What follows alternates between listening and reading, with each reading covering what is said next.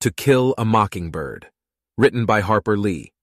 Don't forget to like this video and subscribe to the channel. Happy listening. Chapter 2. Dill left us early in September to return to Meridian. We saw him off on the 5 o'clock bus, and I was miserable without him until it occurred to me that I would be starting to school in a week. I never looked forward more to anything in my life. Hours of wintertime had found me in the treehouse, looking over at the schoolyard, spying on multitudes of children through a 2-power telescope Jem had given me, learning their games, following Jem's red jacket through wriggling circles of blind man's buff, secretly sharing their misfortunes and minor victories. I longed to join them. Jem condescended to take me to school the first day, a job usually done by one's parents, but Atticus had said Jem would be delighted to show me where my room was. I think some money changed hands in this transaction, for as we trotted around the corner past the Radley place, I heard an unfamiliar jingle in Jem's pockets. When we slowed to a walk at the edge of the schoolyard, Jem was careful to explain that during school hours I was not to bother him. I was not to approach him with requests to enact a chapter of Tarzan and the Ant-Men, to embarrass him with references to his private life, or tag along behind him at recess and noon. I was to stick with the first grade, and he would stick with the 5th. In short, I was to leave him alone. "You mean we can't play anymore?" I asked. "We'll do like we always do at home," he said. "But you'll see, school's different." It certainly was. Before the first morning was over, Miss Caroline Fisher, our teacher, hauled me up to the front of the room and patted the palm of my hand with a ruler, then made me stand in the corner until noon. Miss Caroline was no more than 21. She had bright auburn hair, pink cheeks, and wore crimson fingernail polish. She also wore high-heeled pumps and a red and white striped dress. She looked and smelled like a peppermint drop. She boarded across the street one door down from us in Miss Maudie Atkinson's upstairs front room, and when Miss Maudie introduced us to her, Jem was in a haze for days. Miss Caroline printed her name on the blackboard and said, "This says I am Miss Caroline Fisher. I am from North Alabama, from Winston County." The class murmured apprehensively, should she prove to harbor her share of the peculiarities indigenous to that region. When Alabama seceded from the Union on January 11, 1861, Winston County seceded from Alabama, and every child in Macomb County knew it. North Alabama was full of liquor interests, big mules, steel companies, Republicans, professors, and other persons of no background. Miss Caroline began the day by reading us a story about cats. The cats had long conversations with one another. They wore cunning little clothes and lived in a warm house beneath a kitchen stove. By the time Mrs. Cat called the drugstore for an order of chocolate malted mice, the class was wriggling like a bucket full of catawba worms. Miss Caroline seemed unaware that the ragged, denim-shirted and flour-sack-skirted first grade, most of whom had chopped cotton and fed hogs from the time they were able to walk, were immune to imaginative literature. Miss Caroline came to the end of the story and said, "Oh my, wasn't that nice?" Then she went to the blackboard and printed the alphabet in enormous square capitals, turned to the class and asked, "Does anybody know what these are?" Everybody did. Most of the first grade had failed it last year. I suppose she chose me because she knew my name.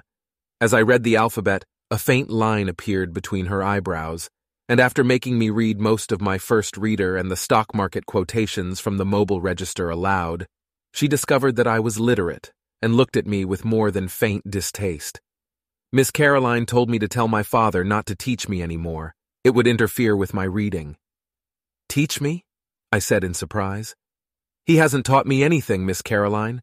Atticus ain't got time to teach me anything," I added, when Miss Caroline smiled and shook her head. "Why, he's so tired at night he just sits in the living room and reads." "If he didn't teach you, who did?" Miss Caroline asked good-naturedly. "Somebody did. You weren't born reading the Mobile Register." "Jem says I was. He read in a book where I was a bullfinch instead of a finch. Jem says my name's really Jean Louise Bullfinch, that I got swapped when I was born and I'm really a—" Miss Caroline apparently thought I was lying. "Let's not let our imaginations run away with us, dear," she said. "Now you tell your father not to teach you anymore. It's best to begin reading with a fresh mind. You tell him I'll take over from here and try to undo the damage." "Ma'am?" Your father does not know how to teach. You can have a seat now." I mumbled that I was sorry and retired meditating upon my crime. I never deliberately learned to read, but somehow I had been wallowing illicitly in the daily papers. In the long hours of church, was it then I learned? I could not remember not being able to read hymns. Now that I was compelled to think about it, reading was something that just came to me, as learning to fasten the seat of my union suit without looking around, or achieving 2 bows from a snarl of shoelaces. I could not remember when the lines above Atticus's moving finger separated into words, but I had stared at them all the evenings in my memory, listening to the news of the day, bills to be enacted into laws, the diaries of Lorenzo Dow, anything Atticus happened to be reading when I crawled into his lap every night. Until I feared I would lose it, I never loved to read. One does not love breathing. I knew I had annoyed Miss Caroline, so I let well enough alone and stared out the window until recess when Jem cut me from the covey of first graders in the schoolyard. He asked how I was getting along. I told him. If I didn't have to stay, I'd leave. Jem, that damn lady says Atticus has been teaching me to read and for him to stop it. Don't worry, Scout, Jem comforted me. Our teacher says Miss Caroline's introducing a new way of teaching. She learned about it in college. It'll be in all the grades soon. You don't have to learn much out of books that way. It's like if you want to learn about cows, you go milk one, see? Yeah, Jem, but I don't want to study cows. Sure you do.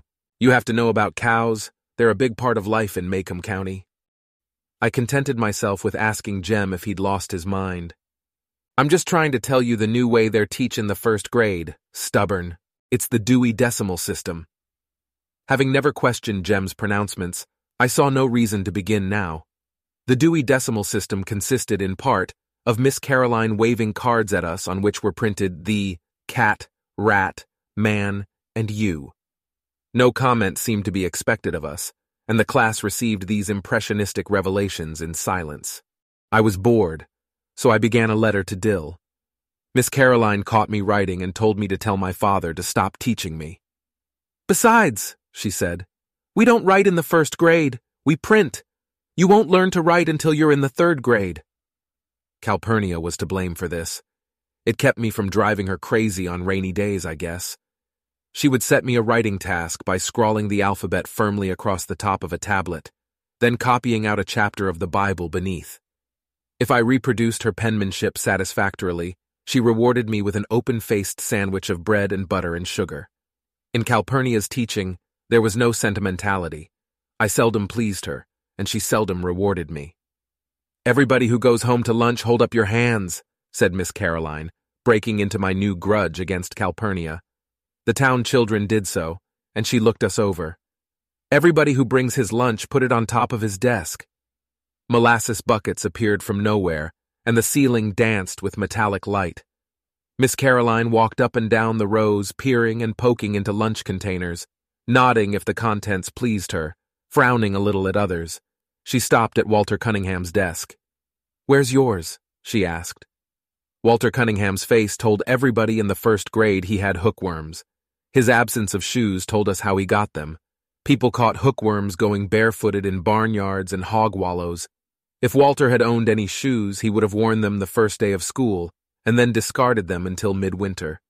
He did have on a clean shirt and neatly mended overalls. Did you forget your lunch this morning? Asked Miss Caroline. Walter looked straight ahead. I saw a muscle jump in his skinny jaw. Did you forget it this morning? Asked Miss Caroline. Walter's jaw twitched again. Yebm, he finally mumbled. Miss Caroline went to her desk and opened her purse. Here's a quarter, she said to Walter. Go and eat downtown today. You can pay me back tomorrow. Walter shook his head. No'm, thank you, ma'am, he drawled softly. Impatience crept into Miss Caroline's voice. Here, Walter, come get it. Walter shook his head again. When Walter shook his head a 3rd time, someone whispered, Go on and tell her, Scout. I turned around and saw most of the town people and the entire bus delegation looking at me. Miss Caroline and I had conferred twice already, and they were looking at me in the innocent assurance that familiarity breeds understanding. I rose graciously on Walter's behalf. Miss Caroline? What is it, Jean Louise? Miss Caroline, he's a Cunningham. I sat back down. What? Jean Louise?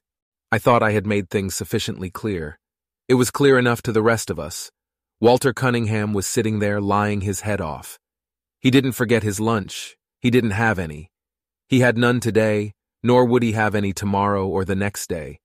He had probably never seen 3 quarters together at the same time in his life. I tried again. Walter's one of the Cunninghams, Miss Caroline. I beg your pardon, Jean Louise?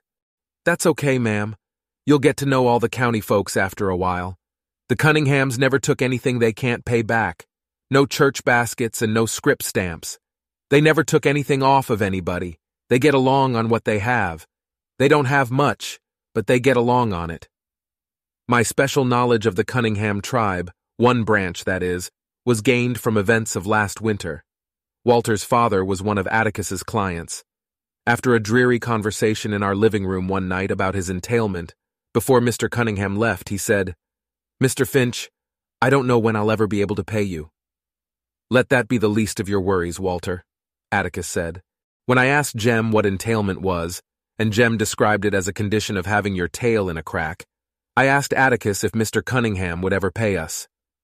"Not in money," Atticus said, "but before the year's out, I'll have been paid. You watch." We watched. One morning, Jem and I found a load of stovewood in the backyard. Later, a sack of hickory nuts appeared on the back steps. With Christmas came a crate of smilax and holly. That spring, when we found a croaker sack full of turnip greens, Atticus said Mr. Cunningham had more than paid him. "Why does he pay you like that?" I asked. "Because that's the only way he can pay me. He has no money." "Are we poor, Atticus?" Atticus nodded. "We are indeed." Jem's nose wrinkled. "Are we as poor as the Cunninghams?" "Not exactly. The Cunninghams are country folks, farmers, and the crash hit them hardest." Atticus said professional people were poor because the farmers were poor. As Macomb County was farm country, nickels and dimes were hard to come by for doctors and dentists and lawyers. Entailment was only a part of Mr. Cunningham's vexations. The acres not entailed were mortgaged to the hilt, and the little cash he made went to interest. If he held his mouth right, Mr. Cunningham could get a WPA job, but his land would go to ruin if he left it, and he was willing to go hungry to keep his land and vote as he pleased. Mr. Cunningham, said Atticus, came from a set breed of men. As the Cunninghams had no money to pay a lawyer, they simply paid us with what they had. "Did you know," said Atticus, "that Dr. Reynolds works the same way? He charges some folks a bushel of potatoes for delivery of a baby. Miss Scout, if you give me your attention, I'll tell you what entailment is. Jem's definitions are very nearly accurate sometimes." If I could have explained these things to Miss Caroline, I would have saved myself some inconvenience and Miss Caroline's subsequent mortification, but it was beyond my ability to explain things as well as Atticus, so I said, "You're shaming him, Miss Caroline. Walter hasn't got a quarter at home to bring you, and you can't use any stovewood." Miss Caroline stood stock still, then grabbed me by the collar and hauled me back to her desk. "Jean Louise, I've had about enough of you this morning," she said. "You're starting off on the wrong foot in every way, my dear. Hold out your hand." I thought she was going to spit in it, which was the only reason anybody in Macomb held out his hand. It was a time-honored method of sealing oral contracts. Wondering what bargain we had made, I turned to the class for an answer, but the class looked back at me in puzzlement. Miss Caroline picked up her ruler, gave me half a dozen quick little pats, then told me to stand in the corner. A storm of laughter broke loose when it finally occurred to the class that Miss Caroline had whipped me. When Miss Caroline threatened it with a similar fate, the first grade exploded again, becoming cold sober only when the shadow of Miss Blount fell over them. Miss Blount, a native Macomian as yet uninitiated in the mysteries of the decimal system, appeared at the door, hands on hips, and announced, "If I hear another sound from this room, I'll burn up everybody in it. Miss Caroline, the 6th grade cannot concentrate on the pyramids for all this racket." My sojourn in the corner was a short one. Saved by the bell, Miss Caroline watched the class file out for lunch. As I was the last to leave, I saw her sink down into her chair and bury her head in her arms. Had her conduct been more friendly toward me, I would have felt sorry for her. She was a pretty little thing.